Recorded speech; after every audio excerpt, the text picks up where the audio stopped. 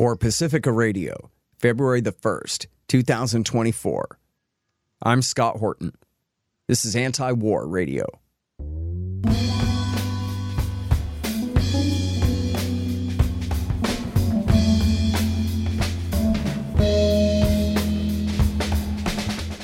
All right, y'all, it is Anti-War Radio. I'm your host, Scott Horton. I'm the editorial director of antiwar.com, and I'm the author of Enough Already, Time to End the War on Terrorism. You can find my full interview archive, more than 6,000 of them now, going back to 2003, at scotthorton.org and at youtube.com/Scott Horton Show and at all the different video sites /Scott Horton Show. And you can follow me on Twitter, if you dare, at Scott Horton Show. All right, introducing this week's guest. It's Dave Decamp, news editor at antiwar.com. Welcome back to the show. How you doing? I'm good, Scott. Thanks for having me. Did I mention that you're the host of a great podcast called Anti-War News with Dave Decamp? No, you didn't. But yes, I am. My daily news show. People should definitely check it out. Okay, great. They should do that. It's on all your favorite podcatchers right next to this show. Top story on antiwar.com today, Dave. I don't like it. I'm blaming you. U.S. plans weeks-long bombing on Iranian targets. How dare you report this terrible news to me? Yeah, so things are not looking good. I mean, there's even worse news that I just saw this morning, if you want to hear about it. Go off, son. So this is the response. The U.S. is planning the response to this drone attack that happened in Jordan, very close to the Syrian border at this secretive base called Tower 22. That killed 3 U.S. troops, and the U.S. is blaming Iran basically just because it funds and arms the Shia militias that the U.S. believes was responsible for this attack. No evidence beyond that Iran was involved. The Pentagon has admitted it does not have evidence that Iran was directly involved in this attack. U.S. officials told the New York Times that they don't know if Iran has been calling the shots, and they're not just talking about this one attack. There's been over 160 attacks on U.S. bases in Iraq and Syria since mid-October in response to the U.S. support for the Israeli massacre that's happening in Gaza. And they're saying that they've been saying all along, the Pentagon officials, intelligence officials, that they don't know if Iran is directing these attacks. And there's a lot of signs right now that Iran wants to de-escalate the situation. Decamp Hezbollah, which is one of the main Shia militias in Iraq, has announced that it's suspending attacks on U.S. forces in Iraq and Syria. There was an announcement from the Iraqi government that said they negotiated this deal and Iran helped. And even Decamp Hezbollah, when they made the announcement, they said, Iran has told us for a while now that they don't want us to escalate. And people might say, that's just, Iranian propaganda. But I saw Trita Parsi say, or it was somebody he retweeted, that noticed that statement, that part of the statement, was not included in the Iranian media. So it seems like there is a little rift, and there has been rifts before between Iran and these militias. I mean, you could even have read that part of the statement as a little bit of a swipe at Iran. And like, well, the Islamic Republic wishes for us to back down now. Right? Like they're kind of claiming courage and making it the Ayatollah's fault that they're going to stop. That is kind of how I read it. And I remember going back to the last few months of the Trump administration, there was a lot going on then. But one thing was, it seemed like Israel was trying to provoke something with Iran, get their last chance with Trump. And if you remember, in November 2020, they assassinated an Iranian scientist, Mohsen Fakhrizadeh, inside Iran, hugely provocative. Israel was stepping up airstrikes in Syria. And at this time, these Shia militias started targeting U.S. bases again.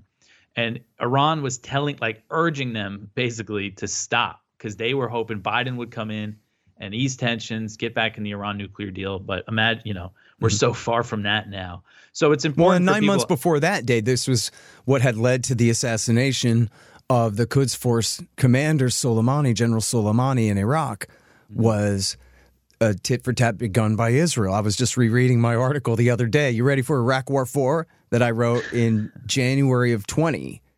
And it was about, the lead up, the tit-for-tat in the lead up to the assassination of Soleimani. And it ends with me saying, boy, I hope the Ayatollah just lets Trump get the last word, and then, which is what happened. Or no, I'm sorry, this is the other way around. Trump let the Ayatollah get the last word and bomb the empty corner of an American base in Iraq and said, okay, and left it at that. And the tit for tat. But it was, just like in the case you're referring to, it was the Israelis and their assassinations, and including, I believe, inside Iraq, that had led to those attacks on the Americans there. Yeah, that's really important. That's something I figured out. I mean, if you wrote about it back then I must have missed it, because I figured that out like way after the whole Soleimani thing, that Iraq started launching these airstrikes in Iraq in like August 2019, around that time. And then that's when attacks on the U.S. bases started. That's a very, important context there. And to get to what's happening now, and also it's also worth pointing out that Israel has killed a few Iranian IRGC guys in Syria in recent months, including like basically their top intelligence officer that was there. So all this stuff. And by the way, for that on. footnote, if anyone wants to look at that, it's at antiwar.com. It's just called Iraq War 4. IV, Roman numerals, Iraq War 4, ? Which is not a very good title, but it's January 6th, 2020. And if you just put antiwar.com/Scott, it'll take you there. Yeah. So to get up to what's happening now, and also just another point, the logic here. Okay. So Iran is responsible because they arm and equip and fund these Shia militias. That by that logic, that means the U.S. is a legitimate target for, Hamas or even you could say Iran, because Israel, which is funded and armed by the U.S., has been killing Iranians. But anyway. Well, and also America backs the same government in Iraq that Iran does. These Shiite militias are just as backed by the USA as they are backed by Iran. So then that means the Americans got the right to blow their own brains out then, too. Yeah, I mean, that's another important point here, that Kateb Hezbollah is part of the PMF, the Popular Mobilization Forces, which is part of Iraq's security forces, and they were formed in 2014 to fight ISIS. Right. And look, for everyone, sorry, Dave, but for everyone, if there's one thing you learned about the last 20 years, it's that George Bush and the Ayatollah built a joint condominium government in Iraq. That's who's ruled Iraq since 2003, is who Bush and the Ayatollah, and later, of course, Obama and the rest of them, and the Ayatollah agreed on. That's why the leader right now, his name is Shia al-Sudani, and he's a member of the Supreme Council for Islamic Revolution. You might say Bush's puppets. I might say he was theirs. But here we are in 2024. Yeah, so it's it's just like an encapsulation of what a mess U.S. intervention in the region has been, is the situation in Iraq today. And so to get to the plans now, so that was yesterday that U.S. officials told NBC News the plan was to launch a weeks-long bombing campaign that would probably target Iranian personnel in Iraq and Syria. I've seen other reports saying the U.S. is considering targeting the Iranian Navy. This morning, and so that report said that's probably what they're going to do, and there's other reports that said that as well. This morning, CBS reports U.S. officials confirm the plans have been approved to strike Iranian personnel in Iraq and Syria. Also, there's these reports saying that Iran is pulling the IRGC out of Syria. Yeah, I saw that. Now. So that's been contradicted, though, by a report in Al Mayadeen, which is kind of a Hezbollah-aligned Lebanese media outlet. So who knows exactly what the situation is there. But I think Iran is sending signals that they want to they have no interest in a direct fight with the U.S. right now. Well, and the Americans are sending signals, too, that they don't want to fight Persia. They just want to fight their proxies and hope to get away with that. But that does mean another major bombing campaign. What, like they're going to really call in massive air sorties against Iraq's militias, aligned militias there from the PMF? They're going to, not just a strike here, a strike there. They're going to do a sustained campaign against Shiite Iraq. And then who are they going to bomb in Syria? I mean, in fact, as long as I'm off on that tangent, could you work in as part of your answer, what do you know about any real Shiite militias in Syria, the way that they keep claiming? Is it just really Iraqi militias attacking over the line there? That's how I understand it, is that it is the Iraqi militias, and they have a presence in some of the border areas.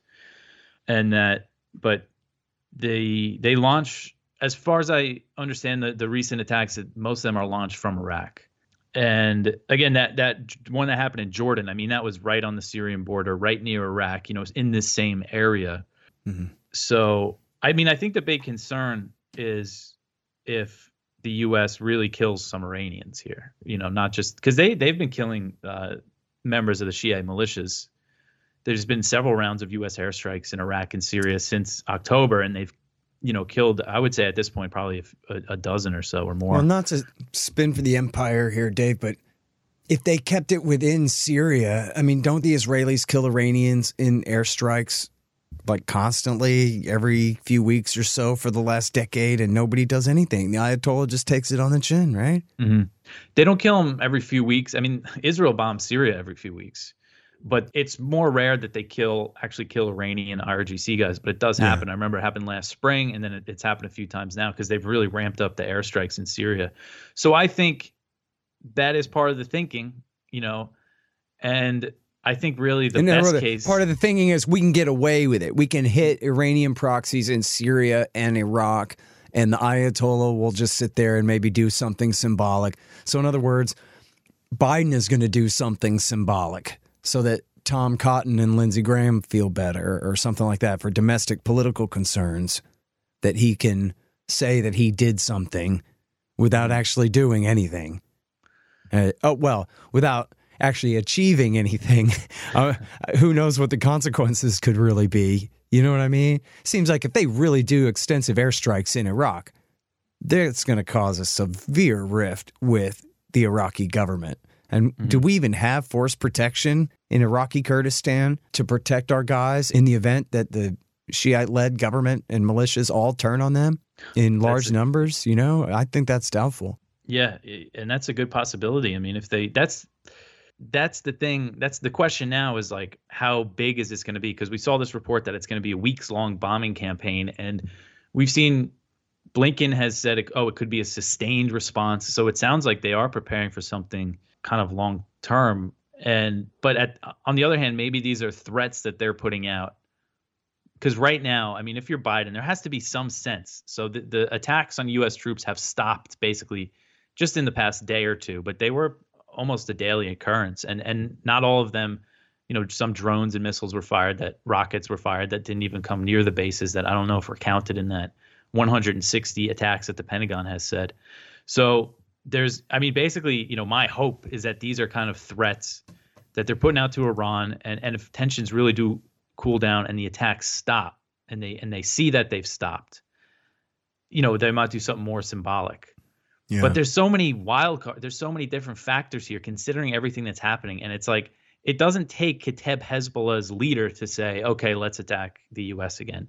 It could take just a couple guys in one of these other militias that have drones and rockets and can go out and shoot them towards the U.S. Yep. And there's also people that have an interest in provoking a war between the U.S. and the Shiites, namely ISIS.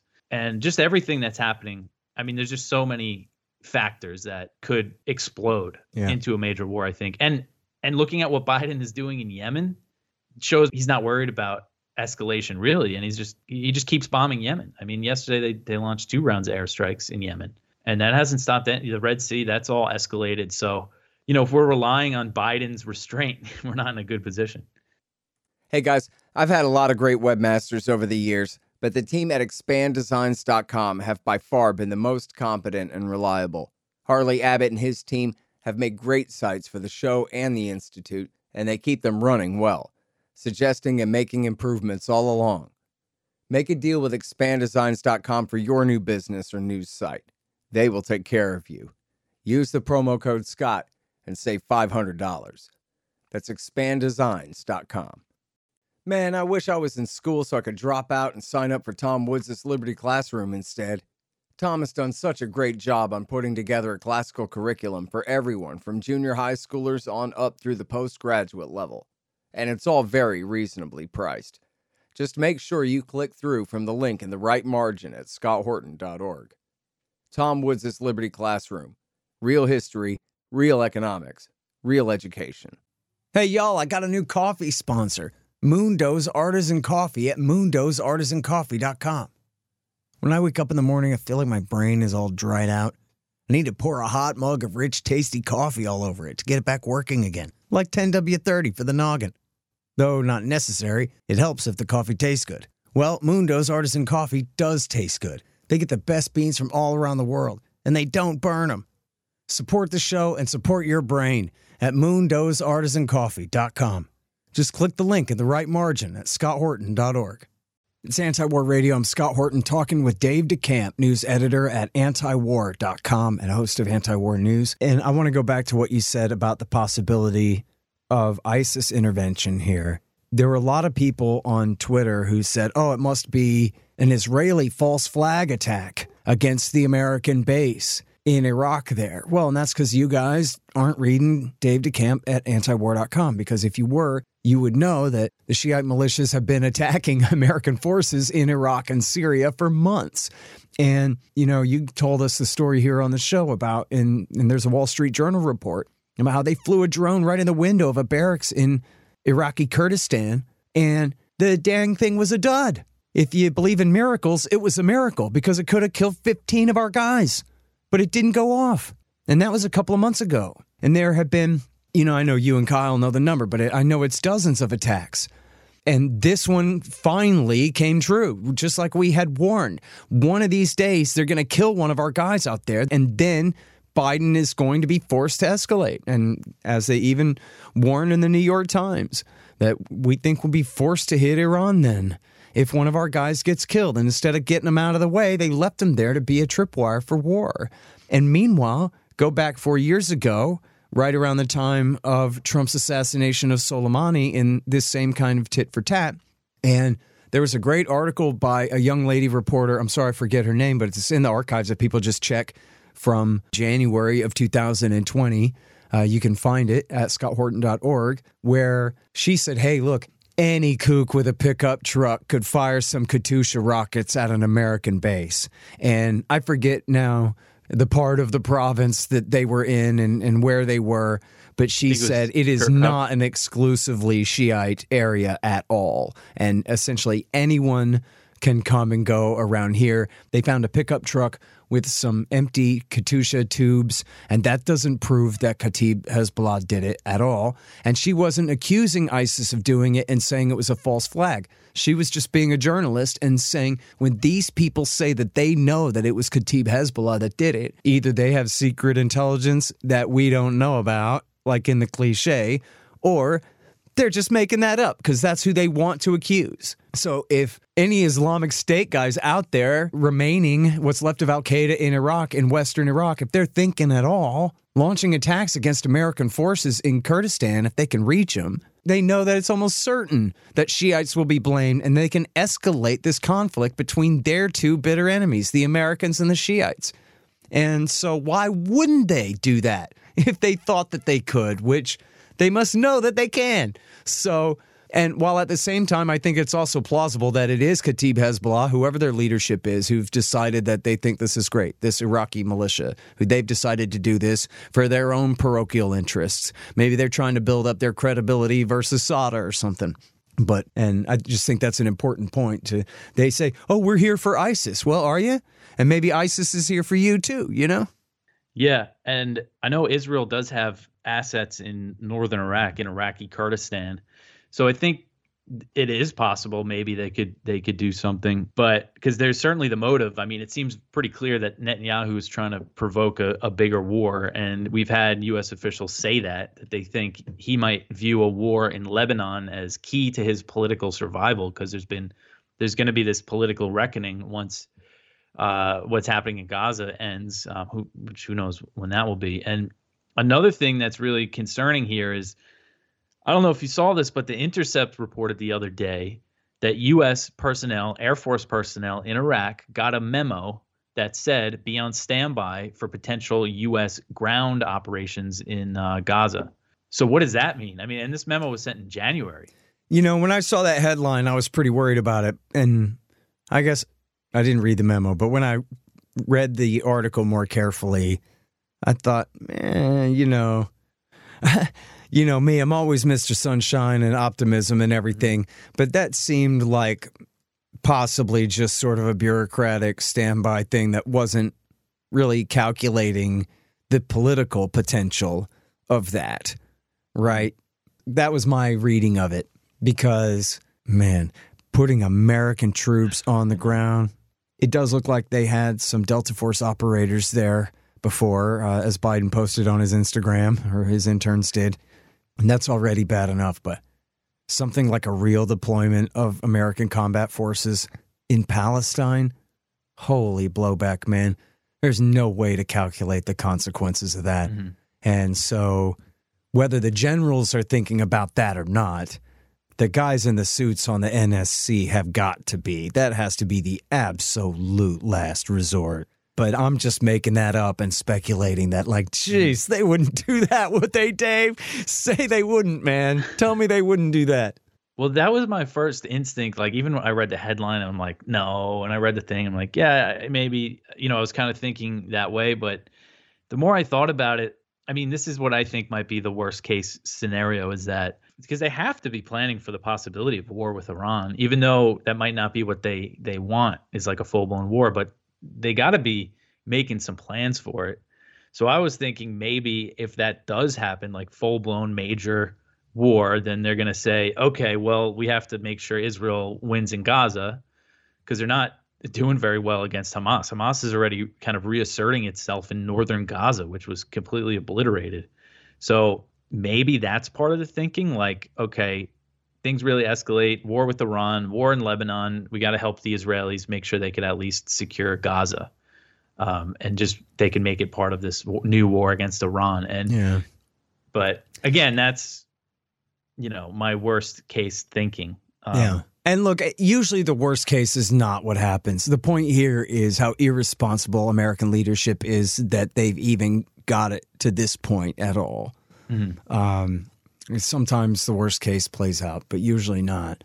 And we do have the fact that the current Ayatollah clearly doesn't want to fight. Now, I like to emphasize, we at antiwar.com like to emphasize the costs for the United States of America. If we got into a real war with Iran, it would not be some kind of pushover war.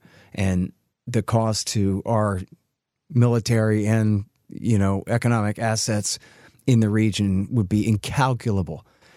Certainly thousands of troops could be killed almost instantaneously in an initial missile barrage. But the Ayatollah's got to be looking at it from the point of view that he knows America can blast the hell out of his country from over the horizon, and that there's nothing he can do about it. And he just doesn't want that. What good is there in it for him? It's not like his regime's about to fall and he needs a war in order to strengthen it or something like that.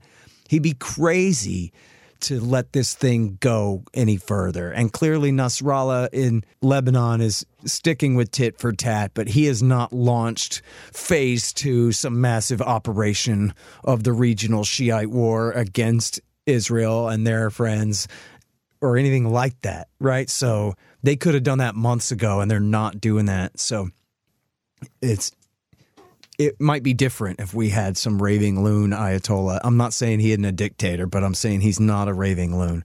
And by the way, the headline in the Jerusalem Post is that the Americans say that the hostage deal that they're working on is strong. And they have this ceasefire pause. And I know Netanyahu said over his dead body, but then again, he lies about everything. So maybe that's just cover for the fact that they truly are working on a truce in recognition of what you just said, Dave Decamp from antiwar.com, that it's not working. They killed all these people and Hamas is already back in the north, never mind the south, when Israel's only halfway to the south. And Hamas is already back. So, and in it the case that Blinken said, there's no military solution to this. We all know that.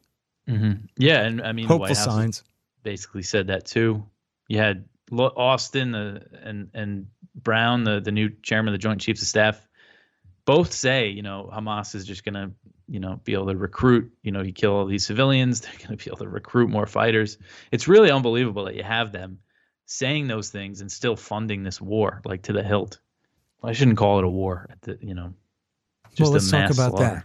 So there's a thing in The Guardian, and we have this highlighted in the top news stories at antiwar.com today, how war destroyed Gaza's neighborhoods, a visual investigation. And I might add that the Washington Post and the Wall Street Journal have also done stories very much along these lines, and the New York Times as well, where they pour over satellite pictures to survey the damage in Gaza so far. And I bring up the Wall Street Journal because everybody knows that that's as official establishment, center-right, very closely connected to the national security establishment as you could get. And they are saying to themselves, my God, man, this is like Hamburg and Dresden in World War II. But that was the Nazis, well, at least German civilians under the Third Reich German Nazi Empire, whereas this is a ghetto prison camp by the sea here. And these people are just being absolutely slaughtered. So, but now the Wall Street Journal, when they did theirs, Dave, that was a month ago or more. And so what do we learn from this update in The Guardian here? I mean, it really shows how they have pummeled the South. Because at that point, the Wall Street Journal was focusing more on the North. And this basically says it's almost 60% of all the buildings in Gaza have been destroyed or damaged. And if you look at the map that they have, the red that shows the damage across the Gaza Strip, I mean, it's unbelievable. They're just pummeling this place. And they're not just doing it from air and, artillery and tanks now. They're also like meticulously demolishing houses and buildings along the border area and basically openly saying that they're creating a buffer zone. That is what they're calling it, but they're just turning it into a wasteland that nobody can live in about 1 mile within Gaza. And this is just all part of the plan. I think it's very clear that they're trying to conquer, take over the Strip. And there's also, we have a report from Haaretz up there on the page today, too, that shows Israeli soldiers are burning down houses and buildings. And, they've done that to hundreds of buildings so far. They go in, they kind of occupy them for a little while, and then they burn them down. So it's just showing that this is the plan, destroy this place and make it completely uninhabitable. All right, so I wonder if maybe those are two different questions, Dave. I thought possibly, not to take their side or anything, but that possibly because of the International Court of Justice ruling that they are going from plan A, which is cleanse the whole strip, to plan B, we're not going to be able to get away with that. So instead, we're going to do this big buffer area. Another interpretation would be the buffer area is simply a sleight of hand. Hey, look, everybody, we're going to do a buffer area. While what they're really doing is what you're saying is completing the cleansing of the place. It could also be, though, that if their orders are, well, we're not going to get to keep it, just destroy it out of spite, that they would still do that anyway. But yeah, I think that's definitely a possibility. I know that Trita Parsi had noted that at least the tempo of calls for the complete cleansing and recolonization of the Strip had been lowered after the court ruling, although the Israeli government officials keep saying extremely crazy stuff at the same time, too. But yeah, they went to a big party about it. Did you see that conference that Ben-Gvir and Smotrich and other members, I believe, 12 ministers in the Israeli government, including, Likud party members, went to this Resettle Gaza conference, and they were all calling for settlements and the expulsion of the Palestinians, and they were all dancing and having a good time. Yeah. So there's been a bit of that. But when it comes to kind of the stuff that they've been putting out, like the night before the ICJ hearing started, just the first hearing, Netanyahu came out and said, "Oh, we're not gonna expel the Palestinians. That's not our plan, But yeah, they could have changed their strategy with the ICJ stuff. But this buffer zone thing, that the according to the Wall Street Journal, that started in November. The plan for that. I see. And they were, and they're demolishing not just buildings, they're destroying the agricultural land that was near the border in northern Gaza and demolishing greenhouses and things like that. Yeah. They've done that in previous of these grass mowing campaigns, as they call them, steadily shrinking the Gaza Strip at its border, moving the fence area further and further in. So look, I just want to recommend to people, you can find this link at antiwar.com today. It's the picture story as well. Nice and easy to find there at antiwar.com. It's a Guardian piece, how war destroyed Gaza's neighborhoods. And they show with high-resolution satellite pictures the absolute devastation of these people's land. And it is really something to see. And to know that the U.S. government is aiding and abetting every bit of it. So I highly urge people to check that out. And that link is available right at the top of antiwar.com today as well. And with that, we're out of time. But I want to thank you very much for your time again, Dave. Appreciate you, all your work. Yeah, thanks for having me back, Scott. All right, you guys, that is Dave Decamp. He's our news editor at antiwar.com, news.antiwar.com. And that's it for Anti-War Radio for today. I'm your host, Scott Horton. I'm editorial director at antiwar.com. And you can find all my 6,000-something interviews over at scotthorton.org and all your favorite podcatchers and things. And you can follow me on Twitter, if you dare, at Scott Horton Show. I'm here every Thursday from 2:30 to 3 on KPFK 90.7 FM in LA. See you next week.